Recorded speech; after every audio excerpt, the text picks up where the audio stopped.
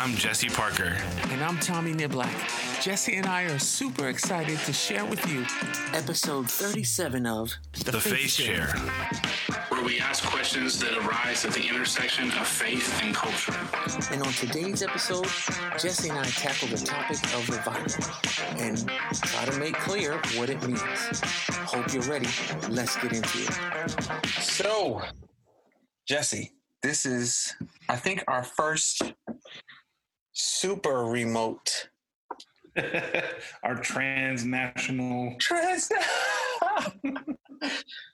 You are in Washington. I am in New York, and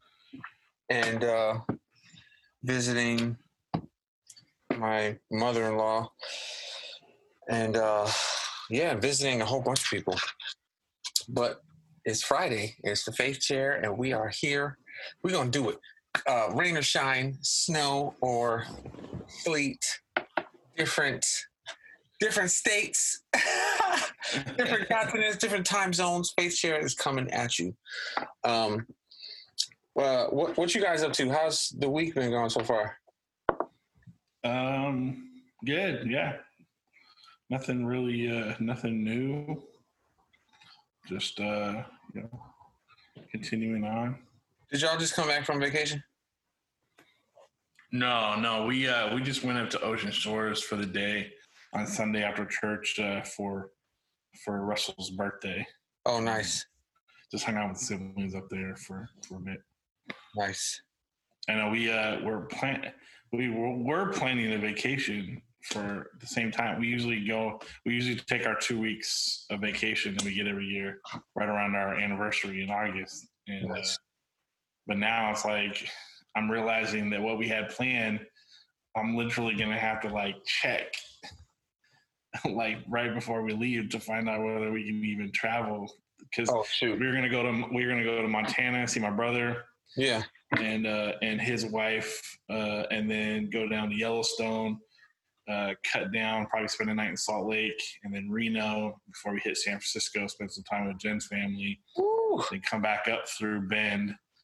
Where that's where I'm from. That's where we had our anniversary last year. And then shortly after we came back from our anniversary, I found out that my best friend when I was a kid lives there. So we're going to stop in and see him and catch up and then head back. But we're crossing a lot of states and some states that are hot spots right now. And so Arizona, who knows what the travel restrictions are going to be. Yeah. So we heard from some friends of ours that when they made their cross-country trek, they literally, as they were approaching each border, they called the state patrol of the state they're about to go into and find out if are we going to get stopped, either entering or exiting into the next state.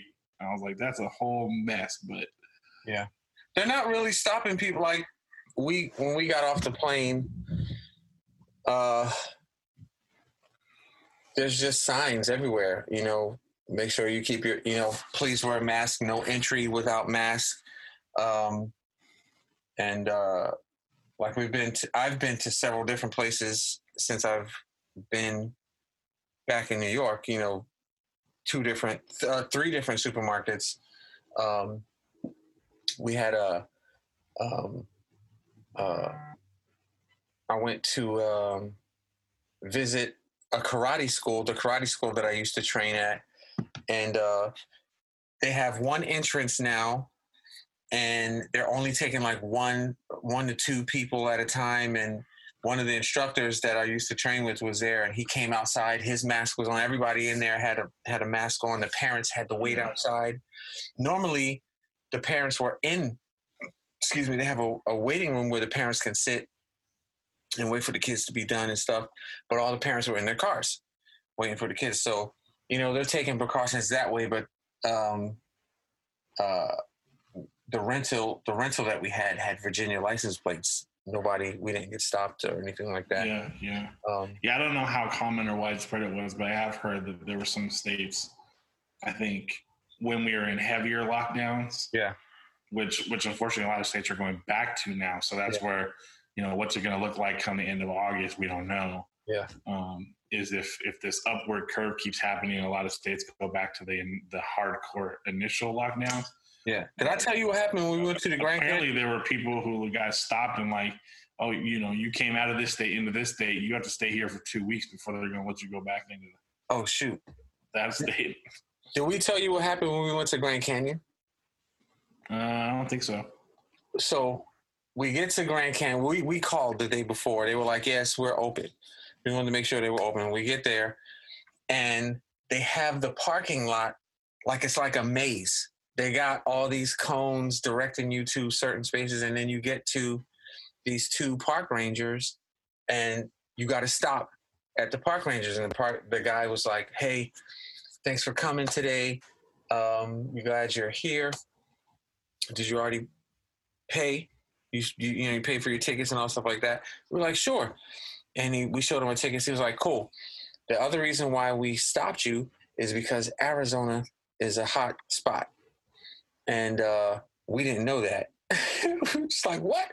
So he's like, we have to get your email and we have to take your temperature before you go in. He said, the reason why we need your email is because if your temperature is abnormal, we'll send you an email to let you know so you could get tested in your home state. Yeah. So it's like, how you gonna take my temperature? It's 110 degrees here. It's already hell outside. What you doing? But yeah, I hope you guys get to do that. That would be that'd be dope. Yeah, I was kind of like, oh, we could dip down and hit the Grand Canyon too. But I was like, okay, let me not try to pack too many things into one road trip. Like, the Grand Canyon's not going anywhere. We can see that another time. It is one of those, but Yellowstone, like the Grand Canyon, is unbelievable. Have you ever been to Yellowstone? No. It's unreal. It is unreal. Yeah. Although apparently they're having a lot of animal attacks. And I guess the experts or whatever, they think it's because there was no visitors through the spring and the early summer. A lot of the animals, unfortunately, are kind of quasi-domesticated in the sense that they get used to relying on all the garbage and right. that food generated by the visitors. So now that people are finally able to come back, the animals are a little aggressive, and so apparently there's been a number of bear attacks. As well as a few other things. So stay in your car. That's all I'm saying. Exactly. Stay in your car. Stay in your car. When we went, people were like, there's signs before you get in the park, and the rangers will tell you, if you see animals on the side of the road, you can get out and take pictures, but do not approach them. Why? Why are people doing the exact opposite of what the park rangers say? People walk right up to the animals. Oh, we're gonna get a closer picture. That's a 7,000-pound bison. Back up. Yeah. But we were talking with somebody else, and they said, they're like, we went and like this person kept trying to get their kid to go closer to this giant moose. You know what? They couldn't fit him in the frame of like that moose could kill that little child in like 5 seconds. Yeah. If he just swoops him with them horns. People are nutty, man. Yo, so what are we going to get into today?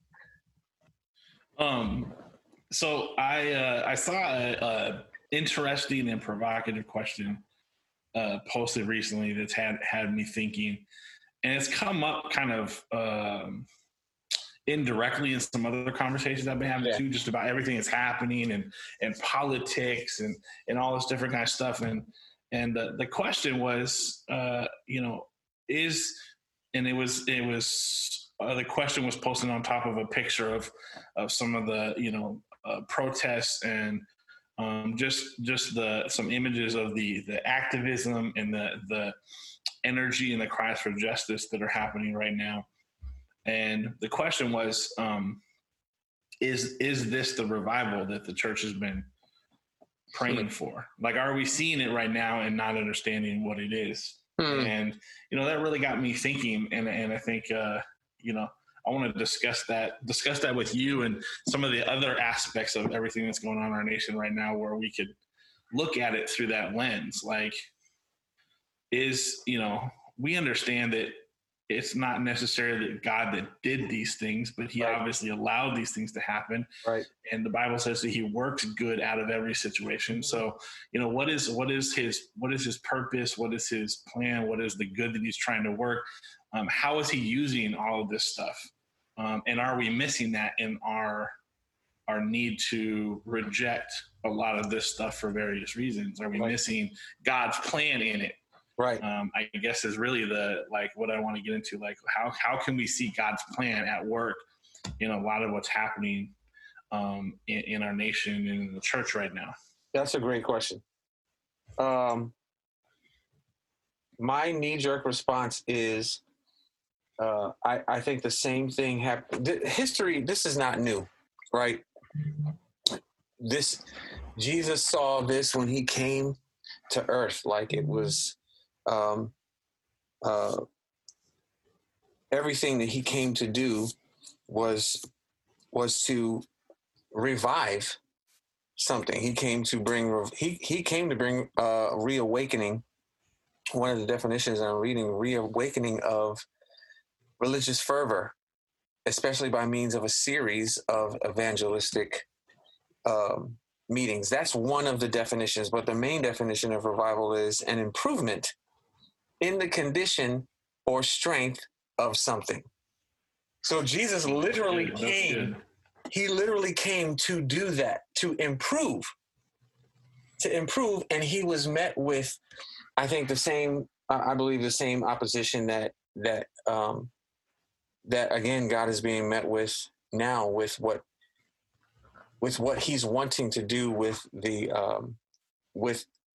heightened awareness of systemic racism and the heightened now awareness of how Americans, as well as believers, Christ-following Americans, really just want their own way. And it's all about their personal glory and their personal satisfaction. So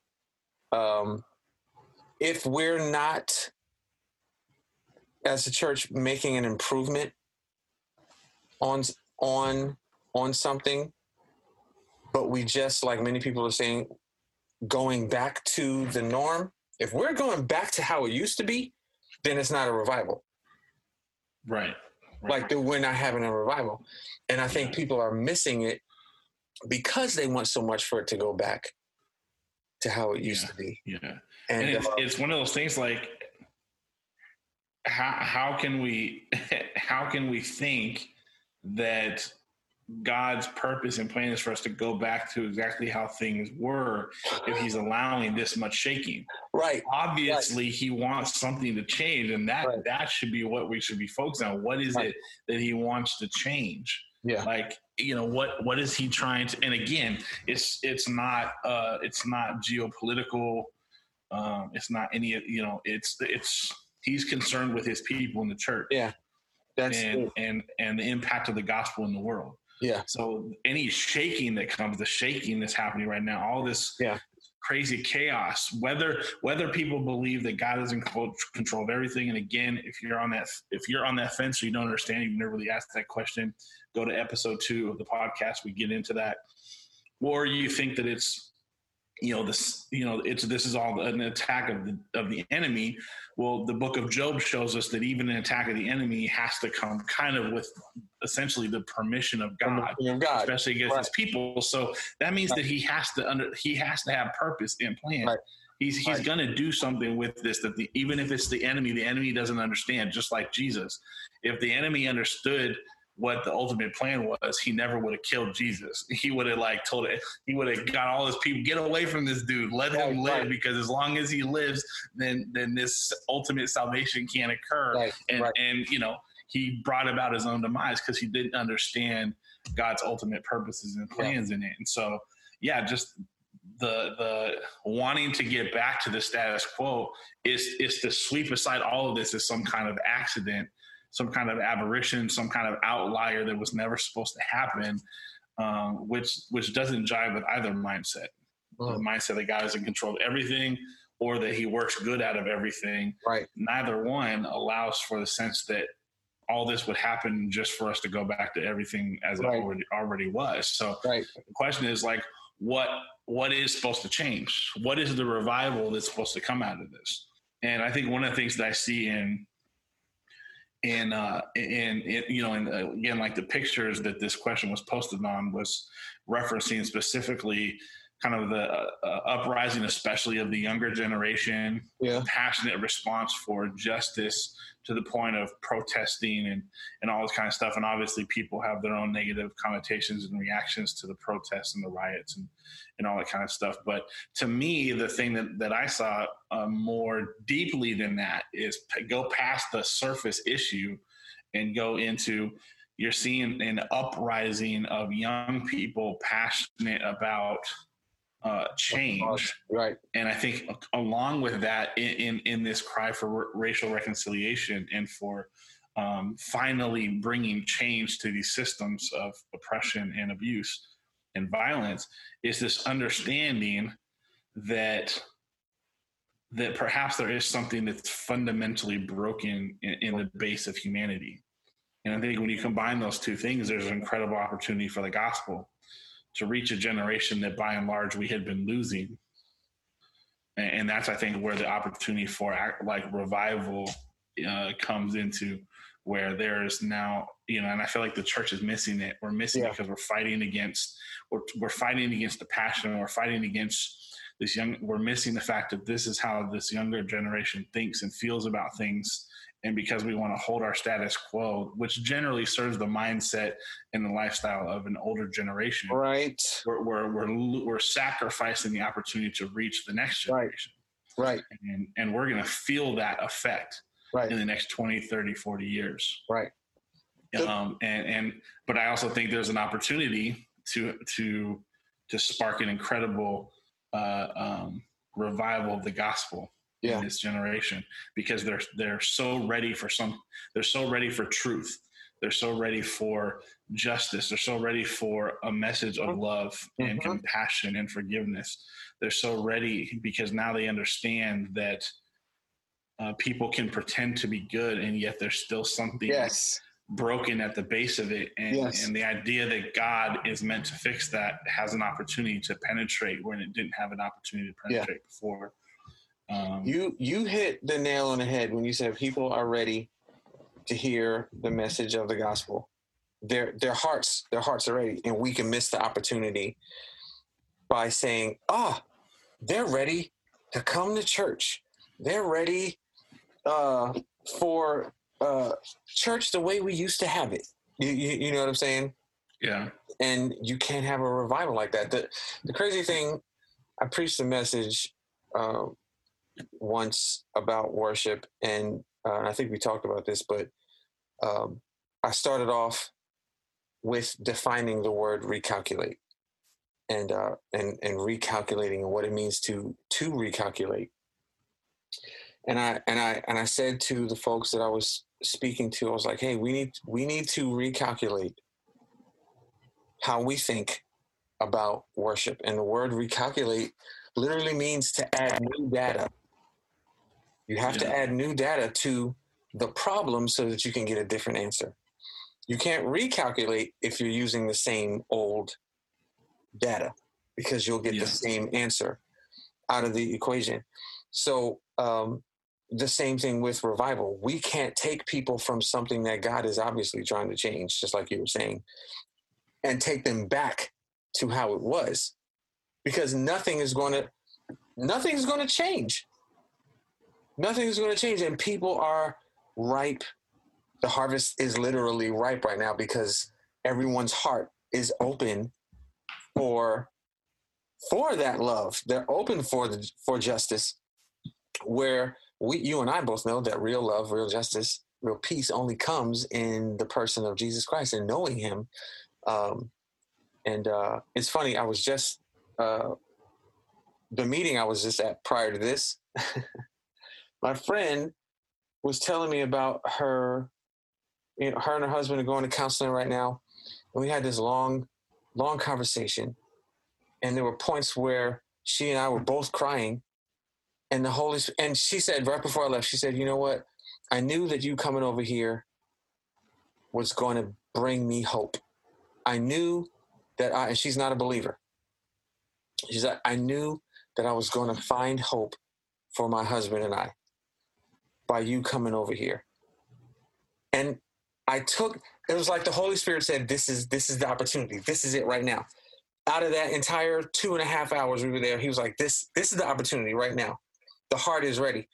Before I left, I grabbed her hand and I said, I want you to know something. I have to say this. Anything that you think is good in me or about me, it's not me. It's God. Yeah.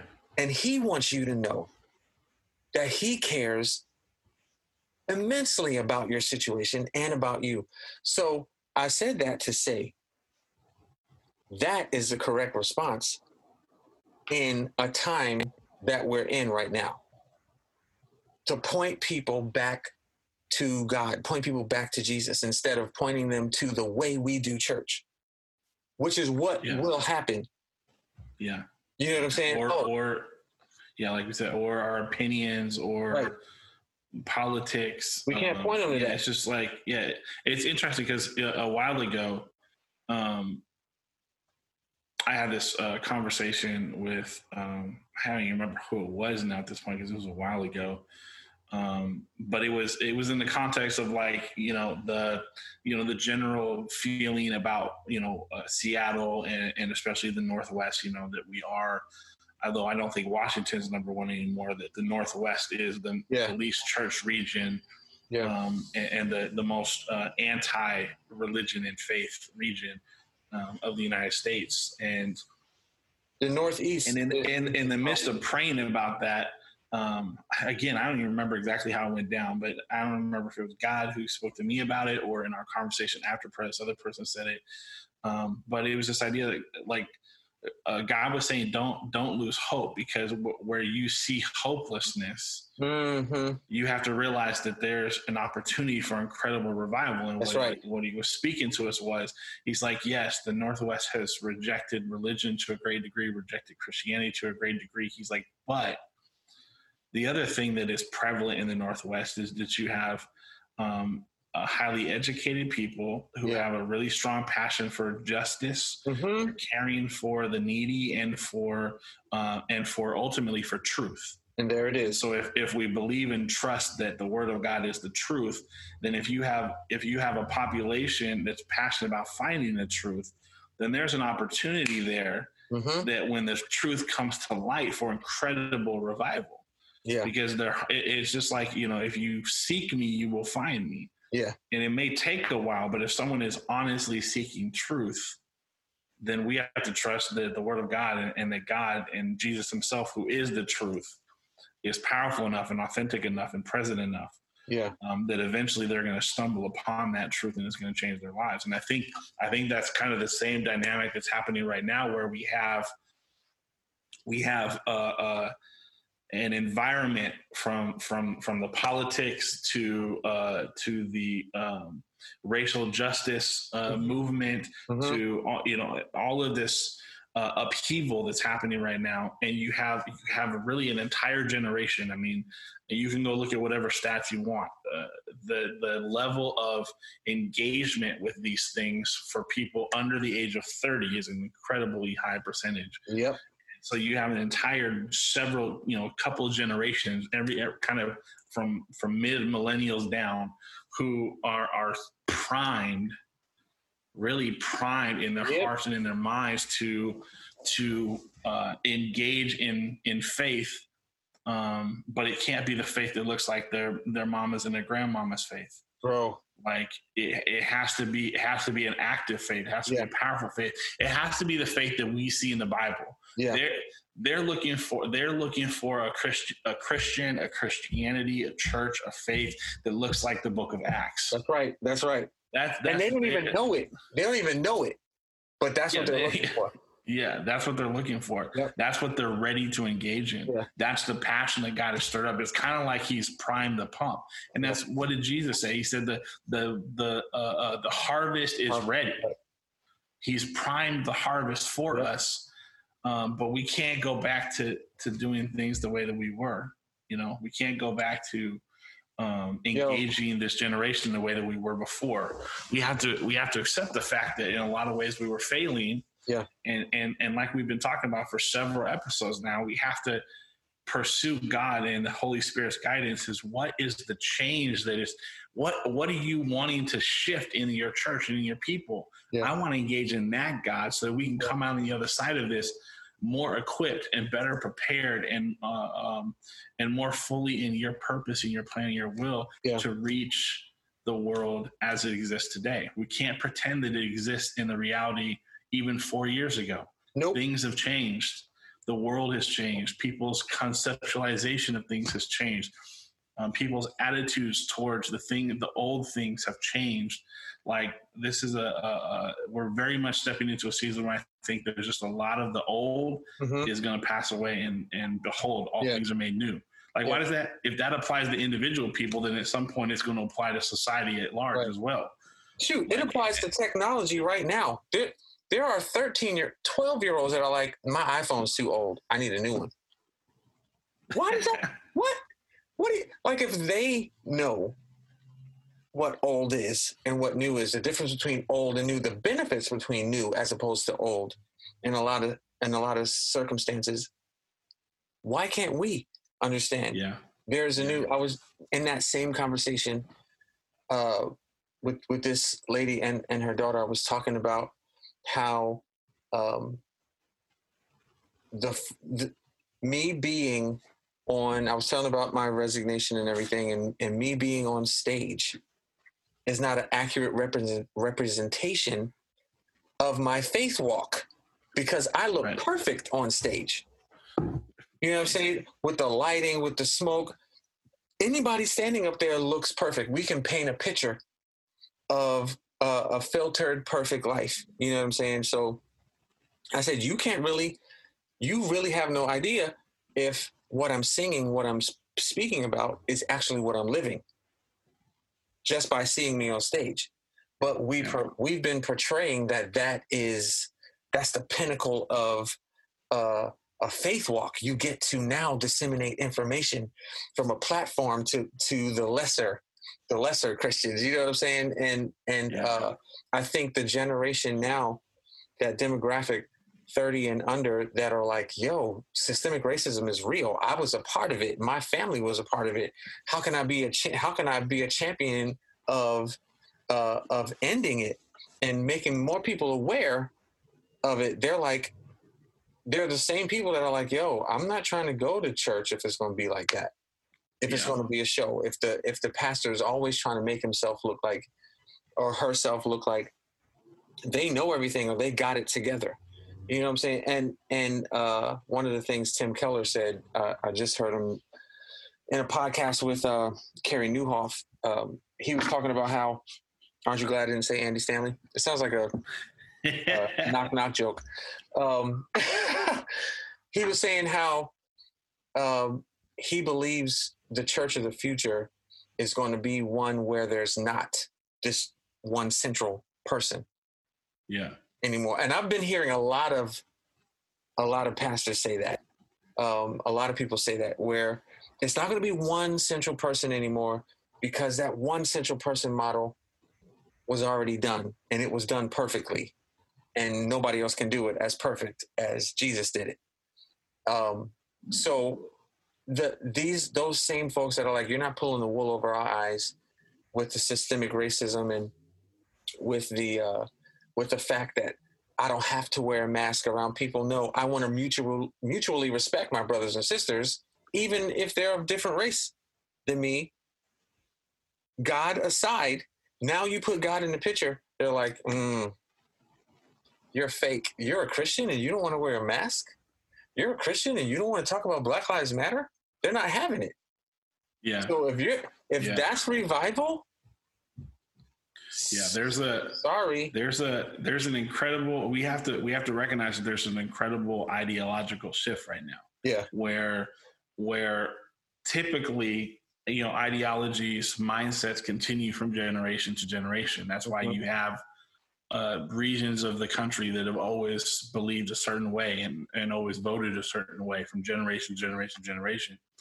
But I'm hearing the same thing you're hearing. A lot of conversations where people, 30 and younger, kind of post-millennial and on into the following generations are talking a lot about how, like, this is how my parents feel, but that's not how I feel. Isn't that crazy?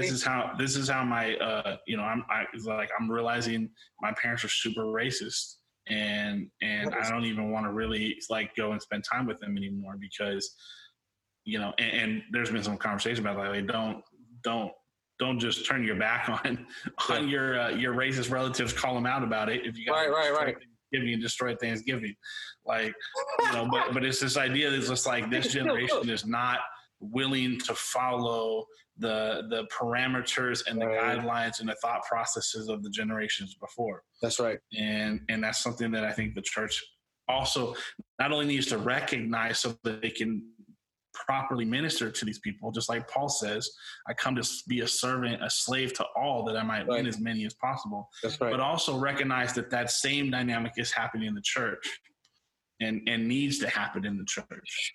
That there's an opportunity, like we've mentioned this a couple of times, Pastor Mike from Radiant, this is a revealing fire. It's a revealing fire. He's revealing not only in society and in individuals, but also in the church, a lot of things that have not followed the model of Christ, have not followed the instruction of Scripture, but have been just man-made, and they just don't work anymore. In the same ways that all of the sudden people think this stuff is new, like the police brutality, and it's like, no, it's coming to the forefront now because we've finally gotten to a point where people are not going to allow it to continue on. They're not having it, and and there's so many things like that in our country that have been wrong, but they've been allowed to continue to work for generations, and they're not going to make it to the next generation. Let me ask you something. That's the environment we're in right now. Yeah. Let me ask you. So what is it that we can do? People are listening, if they're church leaders, church members on staff, what can they do to practically move closer to the actual revival that God has in mind, the actual things that God has in mind? Like what? Because it's a massive leap, right? Yeah.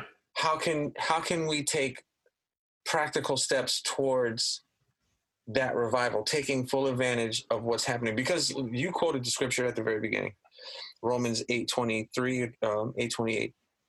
He uses all things for the good of those who love him and are called according to his purpose. Yeah. Like he's using this, he's orchestrating this to be something that he can use for his glory. But we have to know what to do. Do you have, like, what are some practical steps that we can take?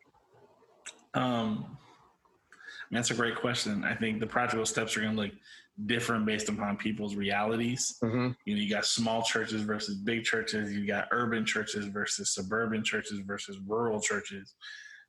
You got ministry happening in a lot of different kinds of realities, I guess. And so some of it's going to look very different. But I think the first thing is, I think it would behoove every ministry, every pastor to take a pause, which we have an opportunity to do right now. We've talked about step back and honestly break down the totality of what your ministry looks like and does. Yeah. And ask the question, is this biblical?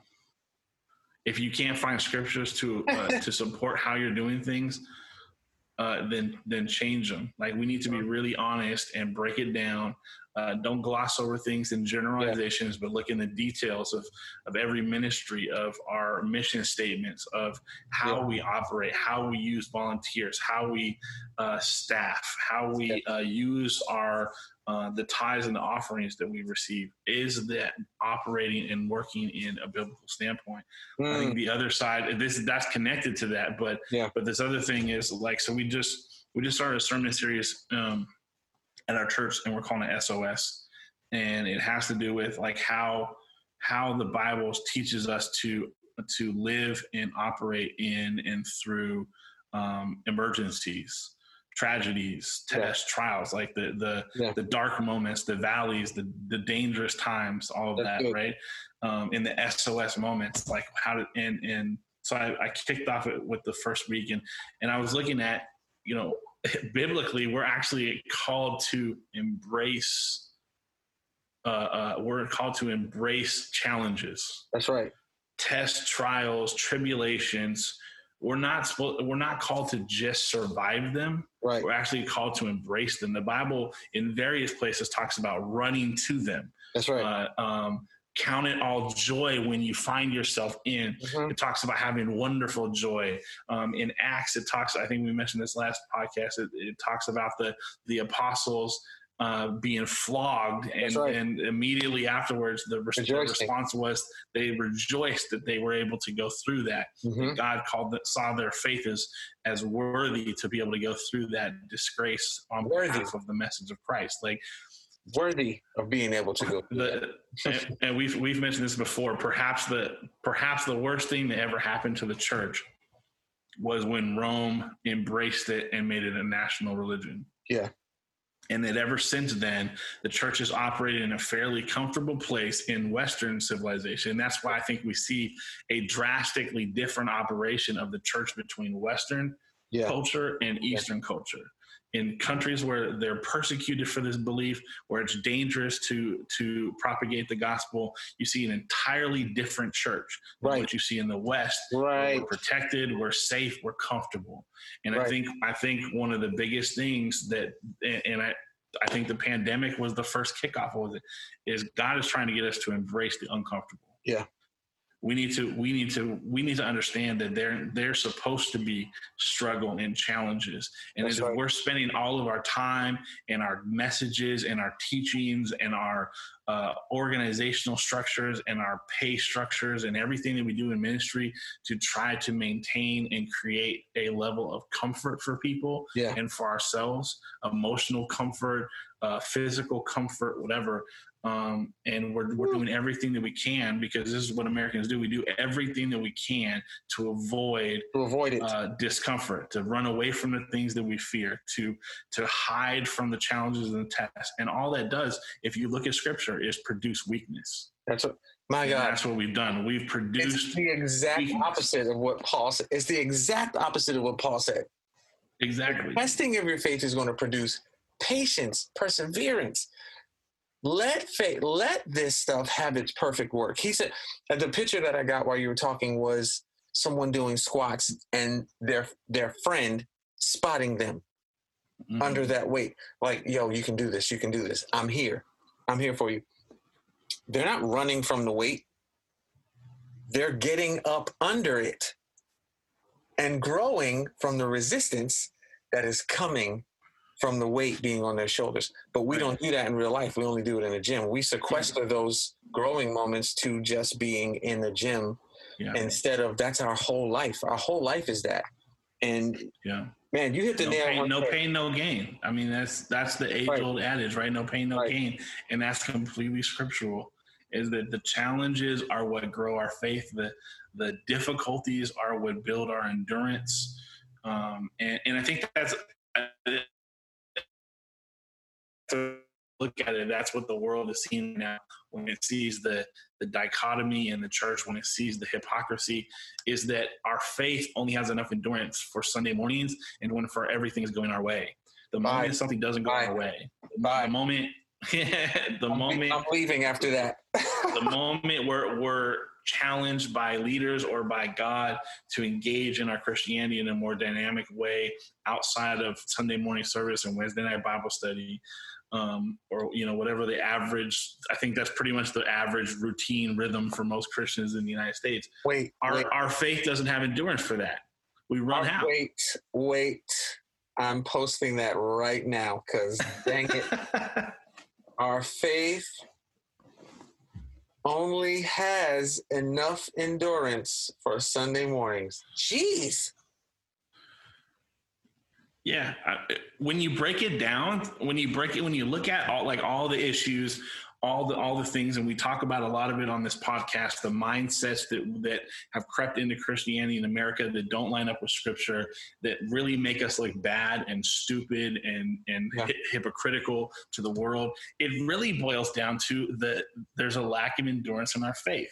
Yeah. I was posting about the other day. I was like, why is it that people refuse to wear masks? Because they say, oh, it's a fear campaign, and we have not been given a spirit of fear, so I'm not going to wear a mask. But then when we start talking about defunding police, oh, guys, there's going to be more crime. That we're actually employing fear against people. It's because there's a lack of, I can believe God to protect me from this virus because I don't think it's real and I don't need to wear a mask. But I can't believe God to protect us from crime if we, took money from the police and invested it in other parts of our society to actually help people and reduce the root causes of crime. Right? It's just like our faith doesn't have enough endurance. Our faith can't. It doesn't. Our faith can't endure past tests and trials. Our faith can't endure past one thing not going our way, and so you see this weird dichotomy in Christianity where we talk and walk and speak and live and feel one way for Sunday morning for 2 hours, but then the rest of our life does not reflect a faith in God. It doesn't reflect a trust in His power. It doesn't reflect a belief in the power of the Holy Spirit and the gospel to change people's lives.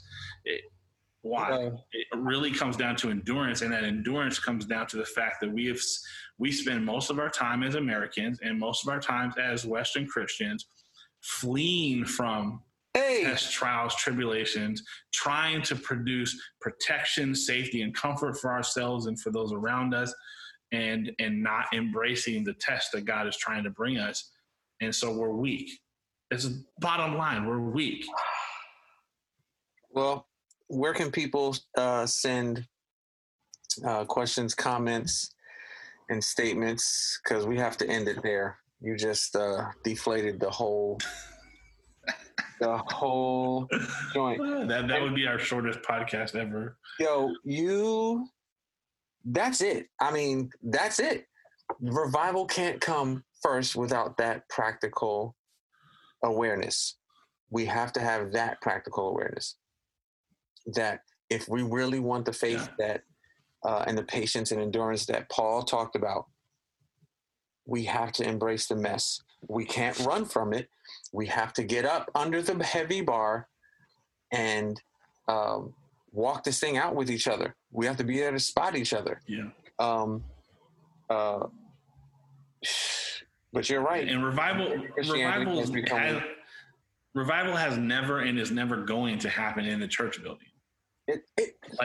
Not real revival. Like that's what I was saying earlier. That's God can speak to individuals, to people who are His sons and daughters who go to church, and so there can be a revival. And I think He wants a revival in the church right now. Mm-hmm. But the revival that we think of in the sense of people getting saved, we need to be able to take the true gospel out of the building. And isn't it funny how God had set us all up to learn how to do that in some ways? But as we get back to being able to be in person, we can do that, in person, physically again. But taking it out and meeting this new generation out on the streets where they are right now. That's right. Meeting them in their protests and their marches, meeting them in their conversations, in their community organizations, meeting them with the truth of Christ in the places where they are trying to break down injustice and inequality, and not only standing with them, not only fighting with them, but bringing the message of Christ to where they are and letting their passion unite with the passion for God. And I mean, I think if you take a second in your imagination, you imagine these young people with their global reach through social media, with their incredible passion and energy, with their willingness to be to have ingenuity and creativity and think and work outside the box and cast off all restraints of status quo. Right. They don't care what anybody's combine that with the Holy Spirit in their heart. combine that with the word of God in their heart, mind, and mouth, I think you can imagine how the world could get flipped upside down, to quote a Hamilton song. All right. The world turned upside down. People are ready. I've heard the first day I got here, people were upset. I was just in the parking lot of a local supermarket in the parking lot, and some people that I used to go to church with here are upset that they can't be in the building. They're upset that there's no other way. But these are the same people that want revival. So I hope folks heard the practical step. And they can't see me, but I'm picking my skin is so dry because I've been sanitizing like a mug. I've been just like right. But I hope people heard what you said. We have to be open to the fact that the thing that we want, the same thing God wants, is going to take us doing it differently than how we've done it before. And it's going to take us embracing it. It's going to be uncomfortable. It's going to challenge us. It's going to be difficult. We're going to have to jump over obstacles. Mm-hmm. We're going to have to, what does the Bible say? You run through a troop and leap over a wall. Like, it's not going to just be easy and easy. And again, I think that even when a few Christians build up the courage to reach outside the wall, they confront resistance and they get scared and they come back. Right. Because again, there's no strength, there's no endurance, there's no power to the faith. So I feel like the Holy Spirit just gave me, I don't get these very often, these little nuggets, these little, like, I call them like the TD Jakes, like the little nugget thing. But I got one, and this is what it is. Come on. God wants revival, and all we want is replays. You can repeat that, because I can repeat that because the Lord doesn't usually give me that phrase, but it just came to me like God's trying to give us revival, and we're fighting for replays. Oh. We just want the same thing over and over. Oh my God! And God's trying to bring something new, and we are resisting it. We just want the replay. We want the tried and true. We know exactly what's going to happen. Hey, you ever seen that movie 50 First Dates? Yes. You remember? So she has this. If you haven't seen it, it's this movie. It's a romance movie about this girl who had an accident, had brain damage, and so she wakes up every day thinking it's the day. It was the day before, the day of her accident. She doesn't know that a year has passed because she loses her memory each night. And so it was her birthday or her dad's birthday. So her family does the same thing every day. They go and they get a pineapple because that's what they did. They come home, they have a tape of the football game that was on that day, and they rewatch it. That's right. And so there's this scene where her brother's like, well, I bet you have to wash the dishes if Culpepper throws it to so-and-so for the touchdown. And so that, he knows what's going to happen. He's seen the video over and over and over. She doesn't, because she doesn't remember it. And so, of course, that's what happens. And his dad gives him that look like, are you serious? That was real Jakes. And she's just like, wow, you're so smart. You should be a coach one day. And she goes and does the dishes because she lost the bet. And it's just like, there's a comfort in knowing what's going to happen. Always. There's a comfort and a confidence when we know exactly how things are going to play out. Mm-hmm. And I think that's what keeps us stuck. That's what holds away revival, because revival's messy. Revival's crazy. Revival's chaotic in a way. We don't understand. We don't know what's going to happen if we're comfortable. We don't know what's going to happen if a bunch of people come flooding into the church tomorrow. How are our teams going to operate? How are we going to do, right now, how are we going to do social justice? There was a film one time. People with questions, people who want to know, why have you guys done it this way or believe this way for so long when this is what the Bible says? It's going to require repentance and asking for forgiveness and humbling ourselves before people who are coming in as baby Christians, and yet we're going to have to recognize how we failed in the past. Like it's scary, and it's going to be testing, and it's going to require strength and endurance from us. Yeah. And so we're much happier to just replay. Like let's keep it comfortable, and I want to keep it tried and true. I want to know exactly what's going to happen every Sunday morning, every day of my Christianity, every week, every year. It's going to be the same routine for the entirety of my Christianity, and I'm never going to be uncomfortable, and I'm happy with it that way. That will never be the way that we reach the world, bro. That will never be the way that we reach this next generation with the gospel. That doesn't work for them. Yeah, it doesn't jive with them. It's they want something new every single day. Yeah, I was talking to one of the young people. I was like, "What? I don't get why." Because they be coming out with like some of the clothes and the jackets and the shoes. I'm like, why would anyone want to wear shoes with 57 different colors on it? Like it's hideous. And they're like, it's unique. And that's all they want. They just want something new. They want something. Right. They want to be different. They want to stand out from the crowd. So they don't settle for the status quo the way we have in the past. And I'm more and more convinced every day, especially even as I work with young people, there's just like the Christianity, the church, even the framework of the gospel that we've given in the past, the replay, it's just not going to be effective in the next generation. And I think that a lot of what the last 3 months has been, and however long this continues, with the political atmosphere, with the pandemic issues, with the racial reconciliation and justice upheaval, and whatever else might come up as we continue on, who knows? In 2020, God is trying to get us ready to do things differently. Right. And my fear in what I'm seeing from a lot of responses is that we are going to miss this. Yes. The church as a whole is going to miss. I know there's some churches who are embracing it. I know some pastors. We have friends who are embracing it, who are doing that self-examination. Right. But even in some of them, I can tell that though the self-examination is going to happen, and there's going to be some understanding and revelation that's going to come of how they should do things differently, that fear of how are people going to react if we do this different is going to pull them back to the status quo. I'm so glad. And that's why this has to be more widespread. We need the Church of Christ in the United States, not the denomination, but just the body of Christ, to rise up and embrace this opportunity to change how we do things. I'm so glad you said that. But the challenge is that it's going to require embracing a discomfort. Yeah. And nobody likes to do that. Well, nobody likes to do that. It's crazy. We have this example all through Scripture of everything that you just said.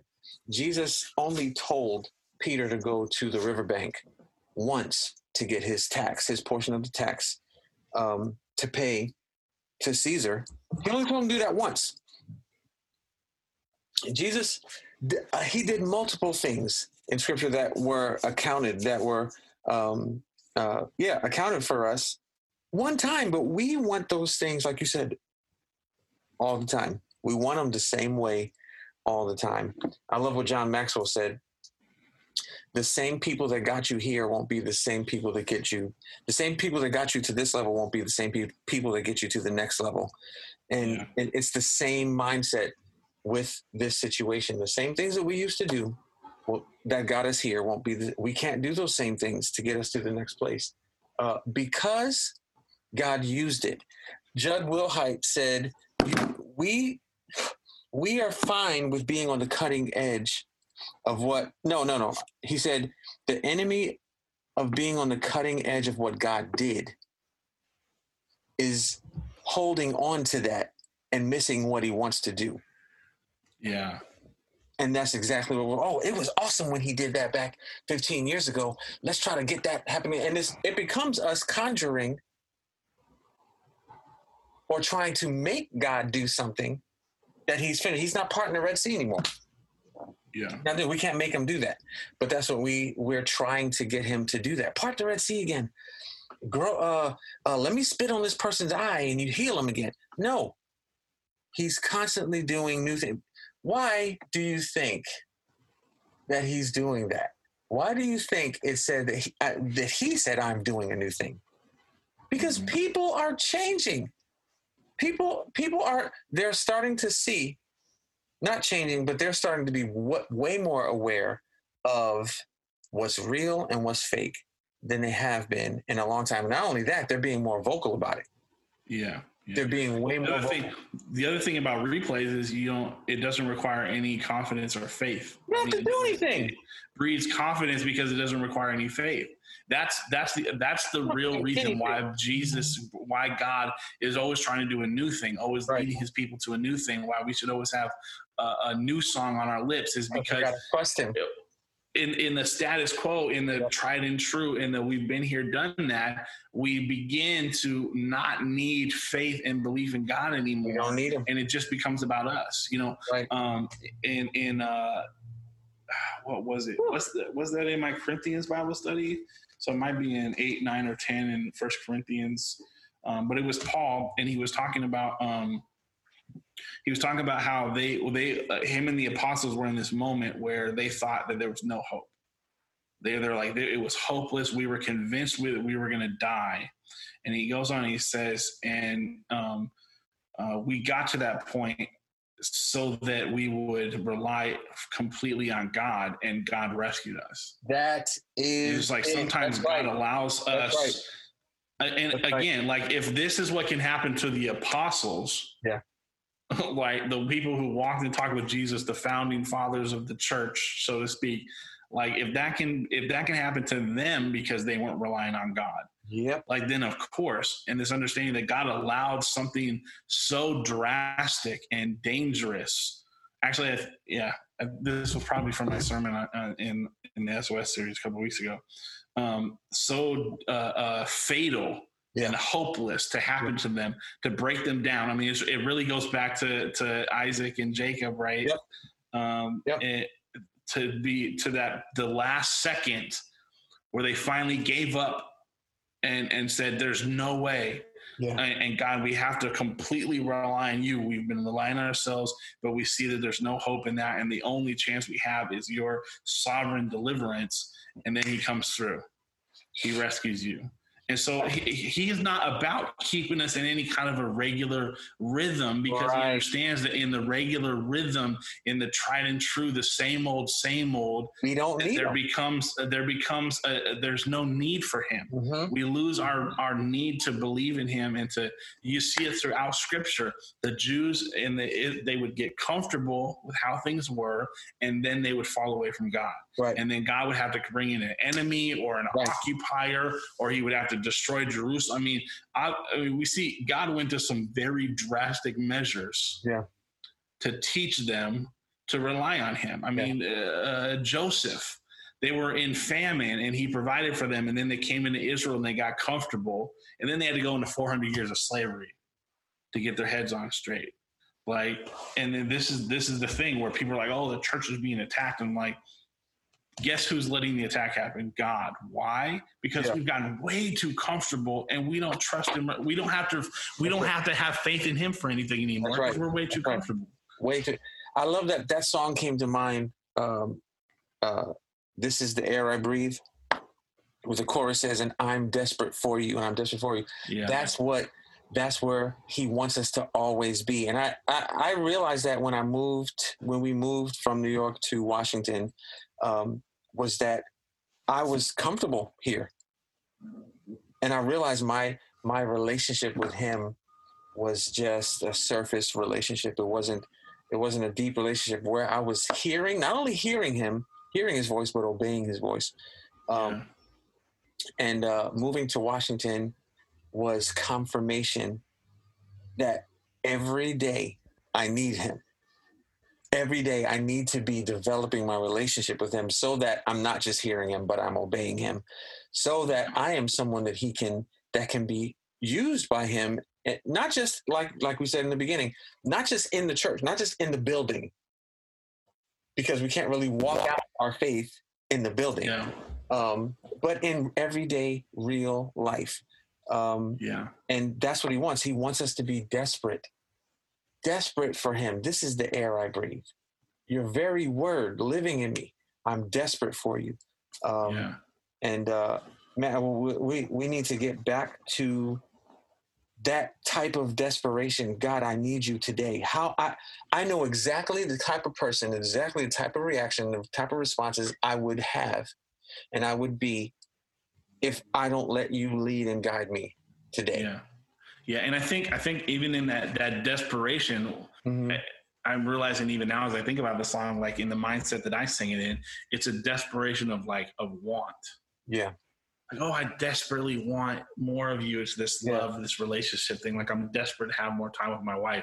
But it's not, we don't think of it in terms of a desperate need. And that's what we see in that passage with Paul. They needed God. They were in a hopeless situation. Right. It wasn't just a desire. I'm desperately desiring to be with you. Some kind of love song. Some kind of, R&B love song, right? To the Lord. Right. It's actually it's a emergency need. It's an emergency, right? Yeah, it's like a last hope. This is all going to fall apart. I can't make it if not. Right. Yeah. Without, if you don't come, if you don't breathe, I have no life. I have no salvation. I need you. Yeah. I need you. And that is the American church, the American gospel, American Christianity does not need Jesus anymore. Oh, you can say that again. We don't need Jesus anymore. Because we got everything. Because we think we got the lights and the smoke and the LED wall, and we got the preachers, and we got the Bible study, and we got our systems down, and it's working. We got our discipleship 12-step programs and our evangelism 12-step programs, and we got everything figured out. Mm-hmm. And there's no desperation for God. There's no desperation for him. He's at best an additive. He's at best a supplement. Right. He's not the end all be all. Right. We're not desperate. And I think that may be exactly why he's setting things up right now, socially and, with the healthcare thing, pandemic, and with, politically across the sphere to make us desperate for him. Yeah. Oh my gosh.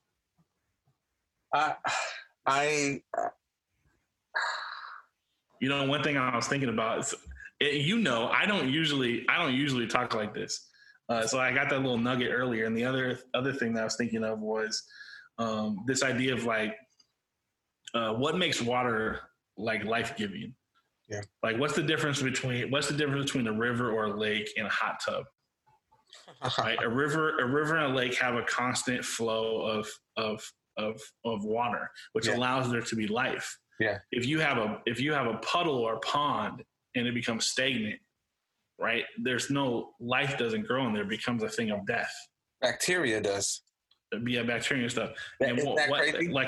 That's what a hot tub is, right? A hot tub is you fill it up with water, and then that water is constantly cycling. The only way you're able to keep that from becoming just nasty and gross is you got to put a whole bunch of chemicals in it. Yeah. You got to in other words, you have to put a whole bunch of artificial garbage into it, but that also makes it so that nothing living can grow in it. That's right. Right. And that was this picture the guy gave me of this idea of the replay. It's a stagnant, unliving thing. Life can't grow in that. Come on, sir. There's no flow. There's no in and out, right? If you stand in a river, you never get hit with the same water twice. That's right. It's always new. It's never the same. And even the lake is constantly changing as rivers and streams flow into it and as rivers and streams flow out of it. It might look the same. Yeah. You might go there year after year on a backpacking trip and it might look the same, but the water is different every single minute. It's changing. It's shifting. There's currents you can't even see, right? And that's his idea of like the new. God wants us to always be living in the new. He doesn't want us to be living in stagnation. And again, it requires discomfort and it requires faith in God. And it may even at times put us in the place where we're absolutely desperate for him because there's that's his goal. I think that's his goal. Without us having a desperation for him, I don't think he can use us in a way that he has planned to. Yeah. You know what I'm saying? Like, because we would fight too hard. We would be like a wild horse. Like, I just want to get on your back and ride you and we can have a relationship. We would constantly be bucking and trying to throw him off our back because we don't understand our need. We don't understand our desperate need for him. And you're gonna put a bit in my mouth, you're taking my freedom. Man. Sorry, that one was for free. So the only way revival can come, true revival, and let me read that first definition again, an improvement in the condition or strength of something. I love that. That's a cool definition. I hadn't heard that one before. We have to strength or condition of something. Improve what it is. Yeah. There's an opportunity for revival in the church right now. There's an incredible opportunity for revival in our nation right now. Our country itself, I think, is experiencing a revival of a natural sense, not a spiritual sense, but in the sense that hopefully, I believe we're going to come on the other side of this new and strong. There's going to be an improved condition. There's going to be an improved in our nation. So yeah, there's either revival or the opportunity for revival happening all around us. And we have to recognize that the enemy is not about revival. So if we're seeing an atmosphere and environment of revival really across the board, either actively happening or the opportunity for it, we have to see God in this. Yes. We have to see that God's hand is in this, you know. And I was talking to somebody and they were talking about something, you know, we were talking about politics and, you know, the question of is God in control and the whole issue, you know, with Trump being elected, you know, by a lot of evangelical Christians, and you know, was that the will of God or was that us exercising our free will? And then he works through it. And we kind of ended on this thought of like, well, if Trump hadn't been elected president, we probably wouldn't have gotten to the point we are right now. Right. And and specifically talking about the racial justice uprising, that may never happen, and these systems and these injustices would have just continued to go on and go on and go on. So sometimes it requires something that we don't like or agree with to stir things up. And I think we can all agree that if anything, whether you like Trump or don't like Trump, whether you voted for him or not, you can agree that he has definitely been a catalyst for shaking a lot of stuff up. Absolutely. And, and I think about, Hitler and Nazi Germany. Like if that hadn't happened, if the Holocaust hadn't happened, the reestablishment of the nation of Israel wouldn't have happened. That came out of World War II. The Allies took the survivors of the Holocaust and gave them back their ancestral nation. Essentially, it didn't exist at that time. We created it as a response to the devastation that happened to the Jewish population under German Nazi rule. And so sometimes the worst, craziest thing, God uses it to stir things, to shake things to such a degree that real change happens that he wanted to happen. And we see it throughout Scripture. He understands that sometimes we get so stuck in how things are that the only way for real change to happen is for like a significant shaking to happen, a significant dire circumstance or event to happen. And that's not his fault. That's our fault. Right. And again, I don't know that he perpetrates these things, but like we see in Job, he allows the enemy sometimes to do things because the enemy's stupid and doesn't realize what God's plan is on the backside of his stupidity of what he's going to do. He allows them to do some crazy stuff in the world, and he brings about his purposes and plans out of that. And so I'm excited to see, but I also want to call and encourage Christians and pastors and leaders, whoever hears this, listens to this, pass it on to people. If you listen to it, let it go viral, whatever, not so we can be famous. I could care less, but I think it's important. We have to not miss it, because if we miss it, God, it's just something like this is just going to have to continue or get worse if we don't embrace and understand and realize and live into the change. Come on. Create in the life of his children and in the life of the church, and through the church in the life of the lost. Yo, there was a lot in here. There was a lot in here. And I just want to say this before we wrap it up. I think to piggyback on what you said about God not causing it, but being the orchestrator, but beautifully turning all of these things into a masterpiece that ultimately brings forth his plan. I think he created it to be that way because we see it in nature, right? With clams and pearls, oysters and pearls, volcanic canals and diamonds. Almost everything in nature that's produced that we love and have and hold a value was produced through a trial, was produced through a pressing, was produced through high heat. And the problem is we're not as resilient as a piece of sand. We're not as resilient as a rock. And we die because of a lot of the heat, the pressure, and the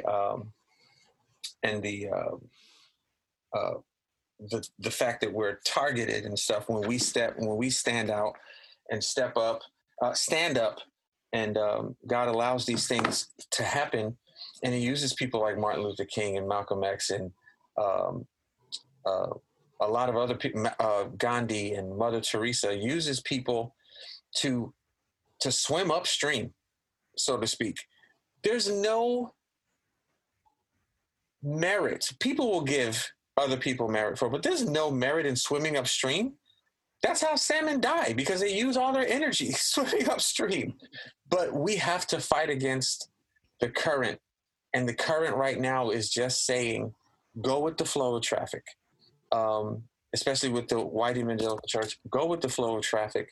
No, we cannot go with the flow of traffic, and it's going to, it'll produce a lot of people that God is going to use, situations that He's going to use, and it'll produce some change in this very tense time in our culture. And I posted the other day, it's worth fighting for this. It's always going to be hard to stand up for what's right, but it's never going to get old. And a lot of times the tendency is to let these things kind of pass. In a couple of weeks, somebody's going to be talking about it.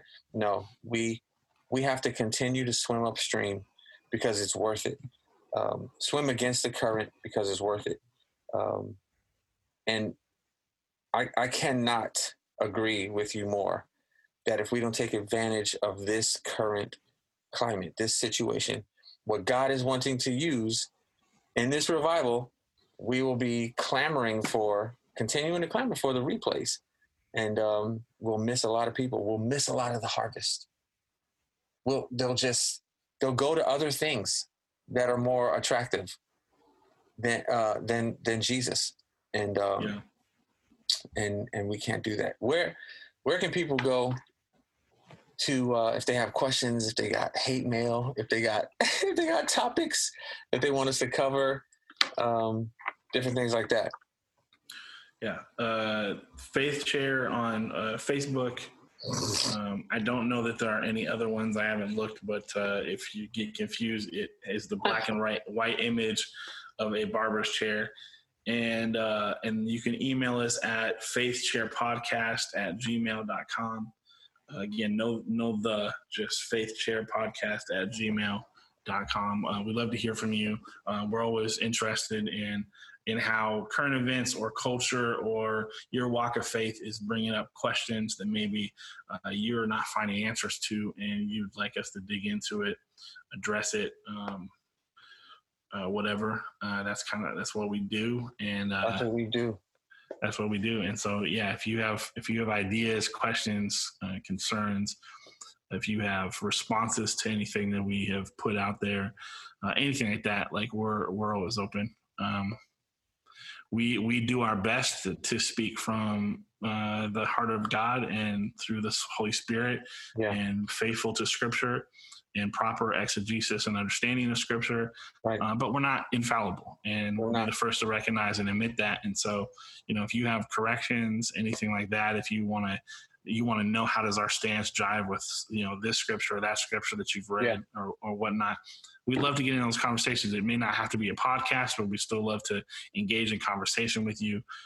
This entire podcast exists just to bring understanding and again, to serve that scripture that says that our job, Tommy and mine, as well as all of your pastors and leaders, our role is to train and equip the saints for the work of the ministry. That's right. And that's our goal in this. So that's right. Dialogue, conversation, instruction, learning together, teaching each other is all a part of that equation. Right. And so we'd love to hear from you.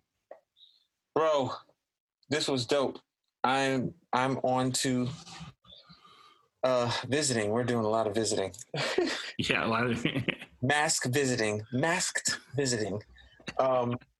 But this was dope.